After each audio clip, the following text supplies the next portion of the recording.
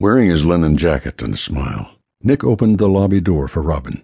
He was in a hurry to get to the mosque, but took time to check out her legs as she preceded him into the street. He liked seeing her in a dress. "You're a sight for sore eyes, my dear." She gave him a narrow look. "I shaved my legs just for you." "I'm not kidding, you look great." "I'll take that for what it is, thanks." Nick opened the passenger door and waited for her to sit before moving her onto the driver's side. He got in and grinned. Together at last. "Well, from you, I guess this is good behavior."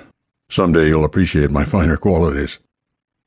"Someday I may, someday." With a honk, Nick slipped the Mazda into the flow of traffic, passing a pickup full of bleating sheep. It was dusk, men and animals going home. He drove quickly, expertly, along the Sharad Pahlavi, and then turned into the Khyber Bazaar en route to the mosque. It was unfortunate that Mr. Yu had intruded into their first date. But he swerved around a buffalo tonga blocking the road. Robin gripped her seat and gave him a look. "Exciting, huh? Makes you forget you're in the 20th century sometimes." "Boy, isn't that the truth?" Nick shot her a glance. "A lot of history here." He pointed out the remains of the Kabuli Gate, one of the 16 gates to the ancient walled city, and then began to maneuver through the maze of cobbled lanes. Normally overflowing in noisy profusion, the old city was now emptying. Shops were being shuttered, while street vendors were busy covering their goods. The scene had a certain charm, and Robin watched intently.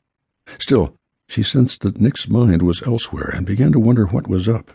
And where were they going, anyway? "I guess this is the scenic route?" "Sure is." That was it. He let it go. Later. He'd have time later. Robin's mouth tightened at his dismissive attitude.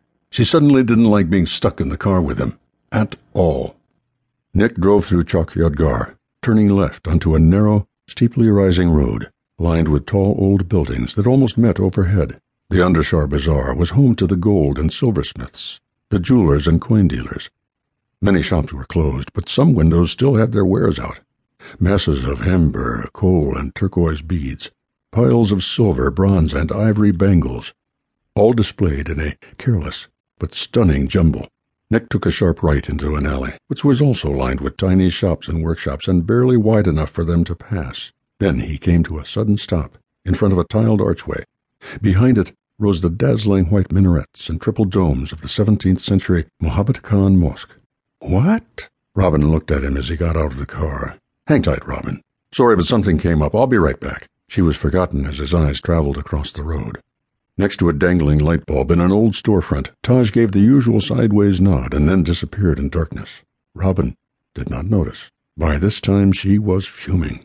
Nick hurried up the steps and under the elongated arch, entering an airy courtyard that ended in a domed prayer hall. Evening prayers were over, and the mosque complex was deserted. He kept to his left, hugging a low arcaded wall of locked rooms. Passing the central fountain, he heard a cough and froze into the shadows.